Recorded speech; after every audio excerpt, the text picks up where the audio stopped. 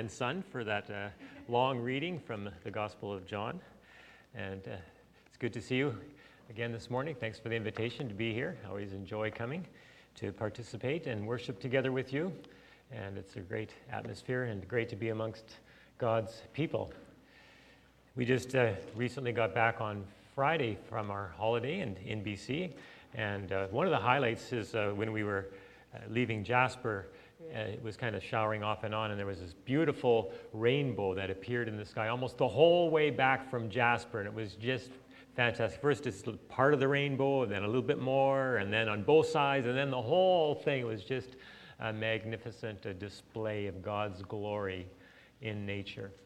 And I trust you've had a chance to experience God's glory in nature this summer, and hopefully in the days ahead too, as the colors change and we experience the beauty of God's creation. So this morning's message is from the Gospel of John, chapter 9, and perhaps you have heard this saying, or maybe you even said it yourself: "I'll believe it when I see it." Maybe some examples. If you heard someone say, well, in this upcoming election, the Green Party of Canada is going to win a majority government, you would probably say, "I'll believe it when I see it." Or perhaps, this team has won the Stanley Cup in 2022, and for the next 5 years, the Maple Leafs or the Oilers, you'll probably say, "Well, I'll believe that when I see it," right? Or perhaps, a spaceship from outer space lands at an electric fueling station in Mill Woods in Edmonton before taking off again. You'd probably say, "Well, I'll believe it when I see it," right? Well, this morning we read about a remarkable healing and how this story caused a great stir in that place. It's the story of the man born blind who was healed by Jesus. And this amazing miracle, obviously the word got around quickly and it caused quite a bit of commotion. And certainly, if this was to happen today, it would get a lot of media attention. And not only is this healing a very interesting story, but it highlights some of the main themes of the Gospel of John, such as, who is this Jesus? What is his identity? It also speaks about correct theology.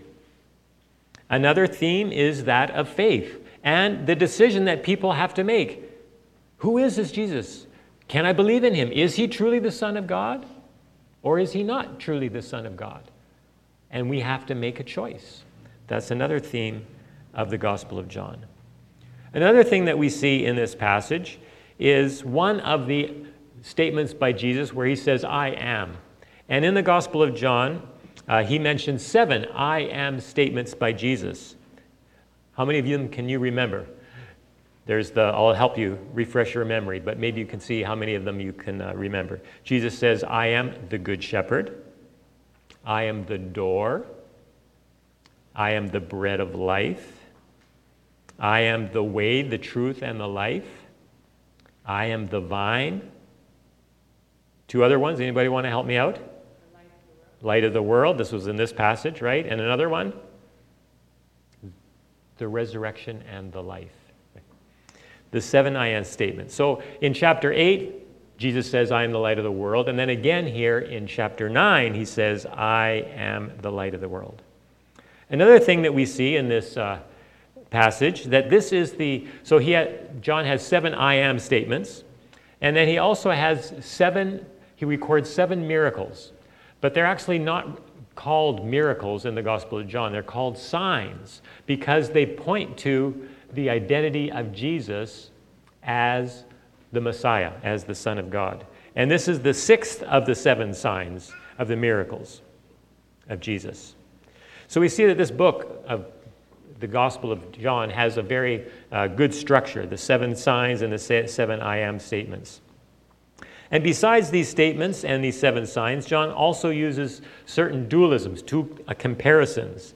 This is a literary technique that he uses throughout this gospel, and we notice some of them here in the gospel of in this chapter and in other recent chapters. I'm just going to highlight a few of them. For example, he talks about being from above and being from below. He talks about the children of God in comparison to the children of the devil. He talks about freedom and slavery, truth and lies, light and darkness, blind and seeing, faith and unbelief. So in this chapter, we see some of those dualisms that he has introduced in his gospel.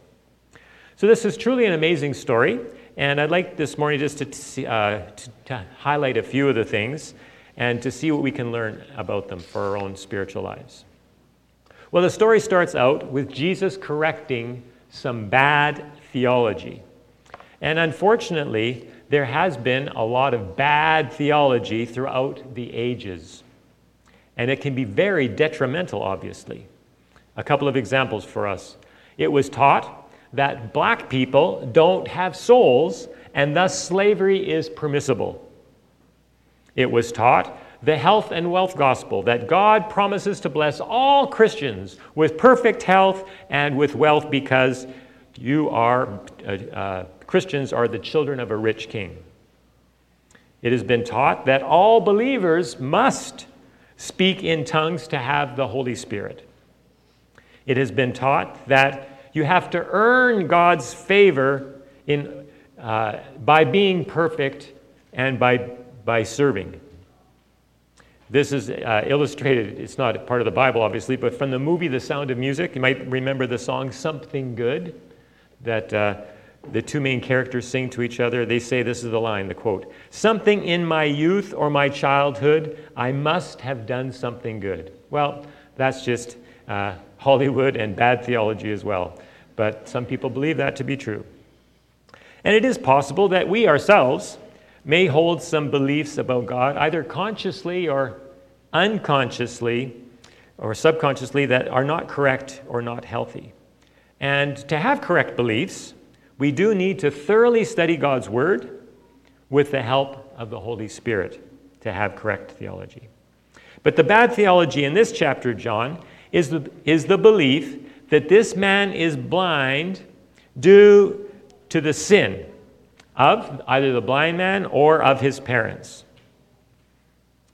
Bad things happen. This is the idea, that bad things happen due to sin or evil. And this was a very common view in that day, and even often in our day today. But can you imagine the stigma and the emotional burden because of this bad theology? Can you imagine the mother thinking, "Oh, it wasn't me who sinned. It must have been my husband who sinned. I wonder what he did. He's not telling me," or vice versa. The father's thinking, "Wow, my wife must have been a terrible sinner. She must have done something terrible. I don't know what it was, but she hasn't told me." Can you imagine what that might do to a relationship? And what about the people in the community? "Oh, I wonder what kind of sin they did." Hey, right? So all of a sudden the community's looking at them a little bit, different. And then the son growing up, who sinned? Was it my mom? Was it my dad who sinned? What did they do? I wonder what they did that was so bad that I'm born blind. And it was even thought that one could even sin in the womb. So people would have thought, well, I wonder what he did in the womb that was so bad that he was born blind. Everyone's thinking, who sinned?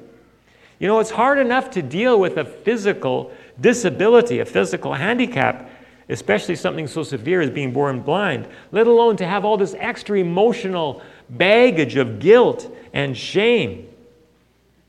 And I'm wondering that their relationship with God also might have been strained, perhaps blaming God for what had happened to their son, and him, what has happened to me. There was at a church that I was pastoring a while back, there was a person who was born blind because they were very premature in their birth. And the mother struggled a lot with feelings of guilt and that she had somehow done something wrong.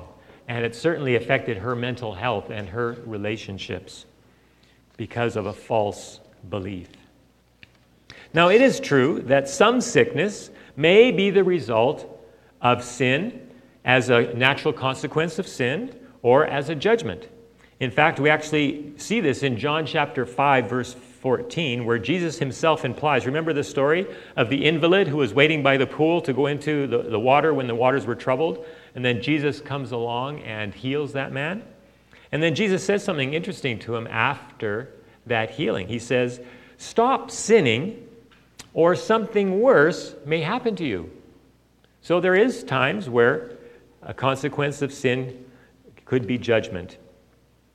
And there's also a general biblical principle. In fact, one of the main themes of the Old Testament is if you obey God and you live a righteous life, and God will bless you. That is a general principle. And the other side of the coin is if you disobey God and you are unrighteous, you are evil, then God will judge you. That is a theme of Scripture. However, to say that all sickness is a judgment or a consequence of sin is not only inhumane, it is also wrong theology. And this is not a new heresy of that Bible time, because remember of the New Testament, remember the story of Job. Job was a righteous man, but yet he lost his wealth, he lost his family, he lost his health. And why? Well, all of his friends, the community that came around and says, "Well, Job, all this bad stuff happened to you because you sinned. You disobeyed God. Confess your sin." And everybody thought that, except Job, because he knew that he had not done those things, that he was not worthy of such treatment. Now, we don't know the reasons why bad things happen. Job certainly, according to the story, never got the reason. God never explained to him why. I mean, we understand the story because we saw the behind the scenes of God and Satan's discussion there. But Job never got that story. So the reason that negative things happen to people and even good people remains a mystery. We just don't know. This man and his parents lived for many years without knowing the reason for his blindness. Now, Jesus actually explains the reason for this. We see this in verse 3. Jesus corrects this bad theology. He says, "Neither this man nor his parents sinned," said Jesus, "but this happened so that the work of God might be displayed in his life." God's purpose in this was that Jesus would be glorified, that God would be glorified, and Jesus would be demonstrated to be the Messiah, the Son of God. This was actually the blind people receiving their sight was the sign of the Messianic age. This was prophesied a couple of times in the book of Isaiah. And I'm just going to read one of the passages here. In Isaiah chapter 42, he's talking about the Messiah, the coming Messiah. It says, "Here is my servant, whom I uphold, my chosen one, in whom I delight. I will put my spirit on him, and he will bring justice to the nations." Goes on to say, "He will open the eyes that are blind, to free captives from prison, and to release from the dungeon those who sit in darkness." So this was one of the messianic prophecies, that the eyes of the blind would be opened. So Jesus is saying, "I'm the Messiah." The gospel writer is saying, Jesus is the Messiah. He can open the blinded eyes. So we see here that the work of God was displayed in his life. And a question comes, can the works of God be displayed in the lives of the handicapped? Well, of course. Look at the example of the Apostle Paul himself. Remember how he talks about having the thorn in the flesh. We don't know exactly what it was, but most people think it was some kind of a physical disability. And yet Paul writes this in 2 Corinthians chapter 12. "But God said to me, 'My grace is sufficient for you, for my power is made perfect in weakness. Therefore I will boast all the more gladly about my weakness, so that Christ's power may rest on me. That is why, for Christ's sake, I delight in weakness, in insults, in hardships, in persecutions, in difficulties. For when I am weak, then I am strong.'" God's power and grace are demonstrated in the midst of sickness and suffering. You all probably are familiar with the story of Joni Eareckson Tada, who, as a young lady, I think she was still in her teens, had a swimming accident and when she was diving into the water, and she became a paraplegic. And she was also wondering, God, why did this happen to me? Why? But if you know her story, she's become a very outspoken person, a very exceptional artist just by using her mouth, painting with her, putting the paintbrush in her mouth.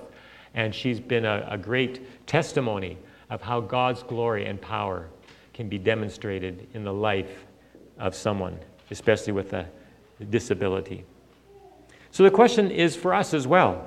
How is the work of God being displayed in your life? How is the work of God being displayed in your life?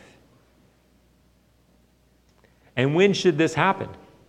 We notice here in verse 4, as long as it is day, we must do the work of him who sent me. Night is coming when no one can work. While I am in the world, I am the light of the world. Jesus is saying, now is the time to work. Now is the time to display God's glory in your life. And we have many, many opportunities to do that. Many were read here this morning. Help out with Alpha, help out with children's ministry, help out in different ways, support Dennis in his run. We can all be a part of God's kingdom, of being a light in this world. We can display the glory of God through our works, through our actions, as we serve our families, as we volunteer in the community, as we volunteer to serve in the church, as we greet people in the church. We can display the glory of God through our actions, through our attitudes. As Matthew 5:16 says, let your light shine before others, so that they may see your good deeds and praise your Father in heaven. I trust throughout this week and the days ahead that we will reflect the light of Jesus through our works and through our deeds.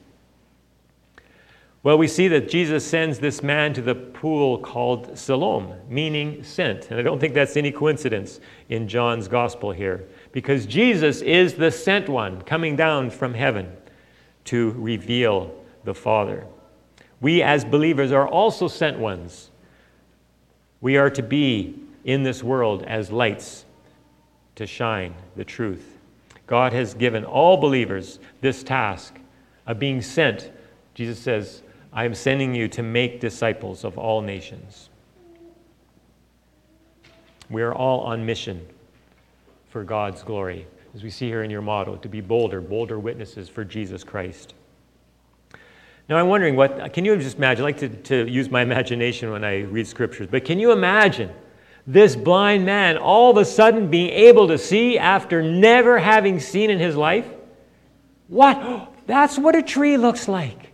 Oh, a bird. Amazing. That's what a person looks like. Mom, Dad, that's what you look like. You're amazing. I didn't know you were so homely. No. But can you just imagine never having seen and then all of a sudden having sight for the very, very first time? Wow. What a revelation that might be. That must have been. To see a beautiful sunset. To see that rainbow in the sky. How amazing. I had a bit of a small taste of this as a child, actually. My eyesight is very, very poor, and thanks for modern technology, they can make lenses skinnier, because when I was a kid, my lenses were about like this thick. Well, not quite, but they were pretty bad. And I remember this experience when I was in grade 2. We had a health nurse that would come to the school, and they would give inoculations, and they would also do a little eye exam. And you might remember this when you were in school. So when we got there, and I was, there was a couple of kids before me, and they were getting their eyes tested. And, they put the chart out there, and you're supposed to read the alphabet. And this first kid wasn't doing so good, and the second kid wasn't reading this alphabet very good, and it was my turn. And I wasn't reading the alphabet very good, I'll tell you that much. And she was upset. She thought that we were making this up and just pulling a trick on her because we couldn't read. So she was scolding me, and she says, you kids in this school are so stupid, I'm going to take away these letters, I'm going to give you numbers instead. You guys can't read the alphabet. So she put on this number chart and says, now read this. And I'm going, oh, yeah. And then she realized it wasn't because we were trying to make fun of her or play a joke on her. It was just because we couldn't see. We needed glasses. And so she apologized. Oh, I'm sorry for calling you kids stupid. And you guys just, go to the eye doctor. She wrote a note, get to the eye doctor. And sure enough, off I went to the eye doctor. And I got some glasses. And oh, boy, was that a revelation. Not everything was blurry. And I remember our family was a fairly large church, and we sat at the back because we have families with small kids were sitting at the back. And I thought, I had my glasses. Oh, look at there, the pastor at the front. He has glasses too. It was just a new revelation for me on some things because I could actually see. We also have not only physical sight, but spiritual sight. And I grew up in a church, and I was exposed to much light, and I thank God for that. And I received spiritual sight at a very young age. But a person who receives spiritual sight as an adult, it can be a really amazing revelation and a great change. Think of the example of Saul, who became the Apostle Paul. Here he was, hating Christians, persecuting them, not believing that Jesus was the Messiah. And all of a sudden, he gets this spiritual light, this encounter with Jesus, and he realizes, oh no, Jesus is the Messiah. He is the Son of God. He did resurrect from the dead. And I've been killing Christians. I've been persecuting his followers. And from the persecutor, he became persecuted. What a radical change. He had to change his whole theology, his whole perspective on life. And I'm sure maybe this is true for some of you, that you became a Christian as an adult and you had to change a lot of things about your worldview, about who Jesus was, about your values, about family, about your interests, about how you use your money, how you use your time. And for many people, it's a radical change from darkness to light. It's just a new perspective. The light has come. The darkness is gone. Jesus truly is the light of the world. And I trust everyone here who is listening has received Jesus as the light in your own life. And that promise and that hope is offered to all. If you're living in darkness, come to the light. Come to Jesus. Receive him as your Lord and Savior. And you can walk in the light and have a new perspective, be a new creature in Jesus Christ. And here we see the response of the Pharisees. And rather than rejoicing and celebrating in this amazing miracle, this wonderful display of God's glory, they were upset. They were confused because the miracle took place on the Sabbath. They thought, well, this guy, he must either be a sinner or from God. But because Jesus healed a man born blind on the Sabbath, he can't be God. He can't be right. He must be a sinner. Their legalism and their narrow and incorrect theology blinded them from seeing the truth and beauty of a divine miracle. And the best remedy, obviously, for legalism and judgmentalism is grace. First, recognizing the grace that we have received and then extending it to others. At times, we may put God in a box and think that he can only act and behave in a certain way. Or we care more about the rules and norms than we do about people. For example, it could be that people are clearly living sinful lives and they begin to seek God's truth and they start even coming to church. How do we respond and how do we react to them? How should we treat them? Do we judge them? Do we condemn them? Do we say, well, you can't live that kind of a lifestyle? Do we treat them with suspicion and as outcasts? Or rather, do we treat them and accept them and love them as Jesus would? And teach them about God's offer of grace and offer of forgiveness upon repentance.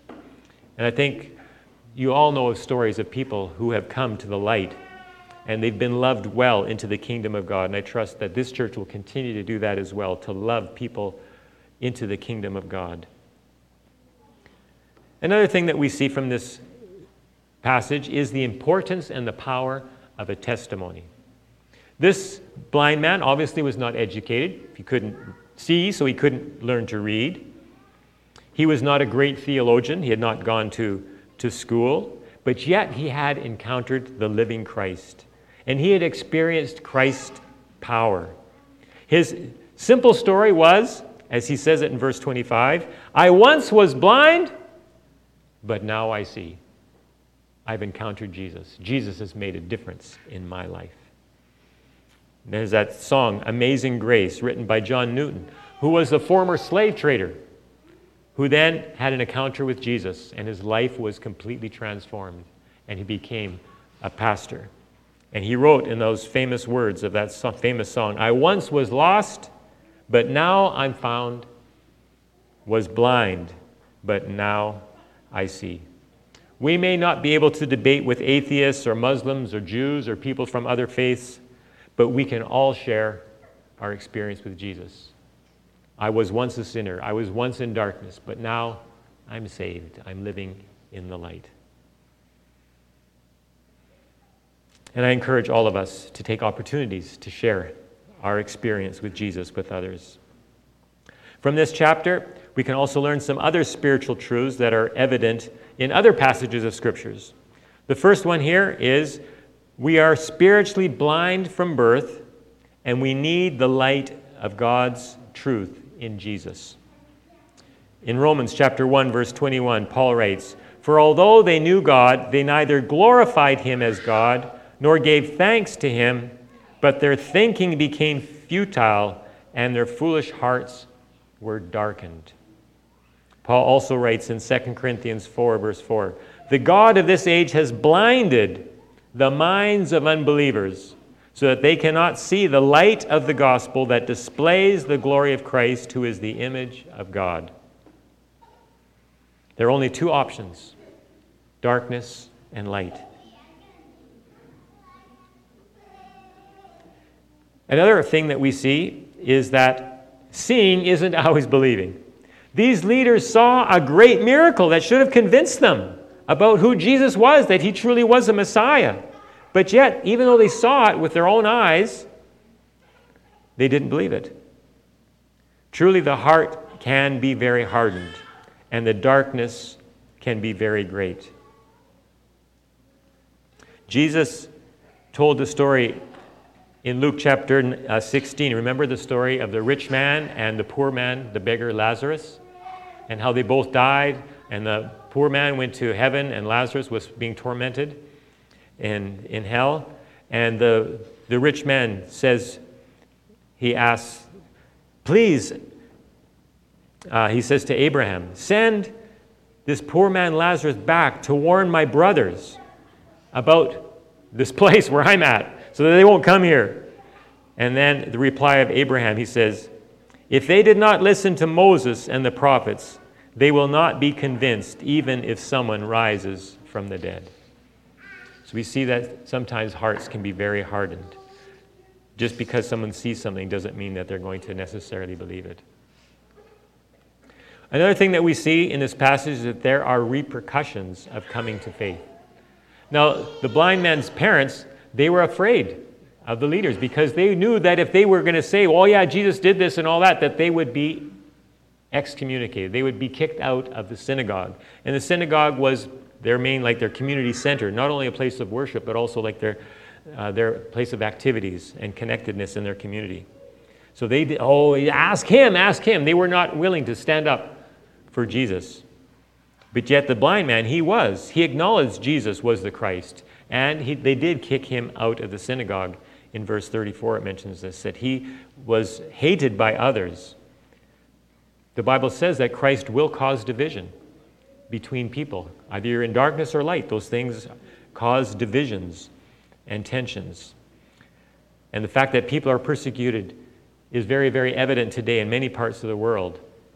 People who are convert from Islam or Judaism or other religions are often ostracized from their families, or even they're threatened with death. And we see the situation in Afghanistan. There are very fearful, the believers there, because of the takeover by the Taliban. And what's going to happen to them now? In our country, it's not a very high cost to be a Christian, but in many countries it is. And we should pray for our believers, our fellow believers in other countries where there is much persecution. Another thing that we see in this passage is that faith is a progressive journey. First of all, we see that he encounters Jesus, and then he obeys him. He goes to the pool and washes. First of all, he says, well, he was asked, who did this? He says, well, it's a man named Jesus. Then later on in verse 17, he says, well, he must be a prophet. And then he testifies more, and he says, well, he opened my eyes. And he says in verse 30 that he's from God. And later on, he begins to defend Jesus. And then finally, Jesus meets him again. I thought that's kind of curious how Jesus goes and finds and looks for him, right? And has that conversation with him. And then he accepts and believes in Jesus. And if you look back at your own story, I'm sure many of you could attest to the fact that your faith journey was a progression. And then finally that you, after many different steps, that you finally came to say yes to Jesus and to receive him as your Savior into your life. And not only is our coming to Christ a progression, but also our Christian life is to be a progression as well. And I just read and have been reading, and over the holidays, reading this book called Mansions of the Heart, and it talks about the different stages of our Christian spiritual journey. And we're all on this spiritual journey together, aren't we? And we go from different stage to different stage. And I encourage all of us to continue on that journey, not to give up, but rather to seek to know Jesus more and to love him more and to serve him more, as even your church motto talks about, going deeper with God. We don't just stay stagnant where we are in our relationship, but we are to grow in our relationship and our love and knowledge and service for Jesus. And finally, we also see that God can change our lives. Our present doesn't have to be our future. This blind man, he thought that he would always be blind. He knew nothing else. He was born blind. He expected to be blind the rest of his life, but something happened. He had an encounter with Jesus, and he was no longer blind, not physically nor spiritually, because he had an encounter with Jesus. When people encounter Jesus, they can be changed. Their past doesn't have to dictate their future. Our past does not have to dictate our future. Before coming to Christ, the Bible says that we are lost, that we are condemned, that we are in darkness, that we're separated from God, that we are under the judgment of God. But through faith in Jesus, we can be forgiven. We are saved. We are redeemed. We are reconciled. We are brought into the light. We are new creatures in Christ. As believers, at times we can be confused. We can have doubts. But that can be our past. But our future can be trust and confidence and assurance. We may be anxious and fearful, but we can become trustful and confident. Perhaps some people are bound in addictive thoughts or behaviors, but we, through the power of Christ, can be set free. The gospel is a message of hope because Jesus has the power to change us, to redeem us so that we can live as new creatures, no longer slaves to sin and to our past life. Our past life does not need to dictate our future. So in conclusion, I just want to challenge us with a few questions. How is the work of God being displayed in our lives? How is the work of God being displayed in our lives? Next, what is your testimony of experiencing Jesus? And are you looking for opportunities to share your experience with Jesus with others?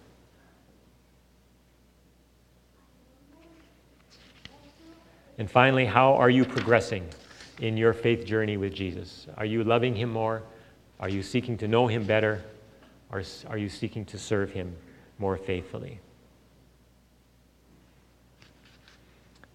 Let's take a moment to pray, first silently, and then I will say a prayer.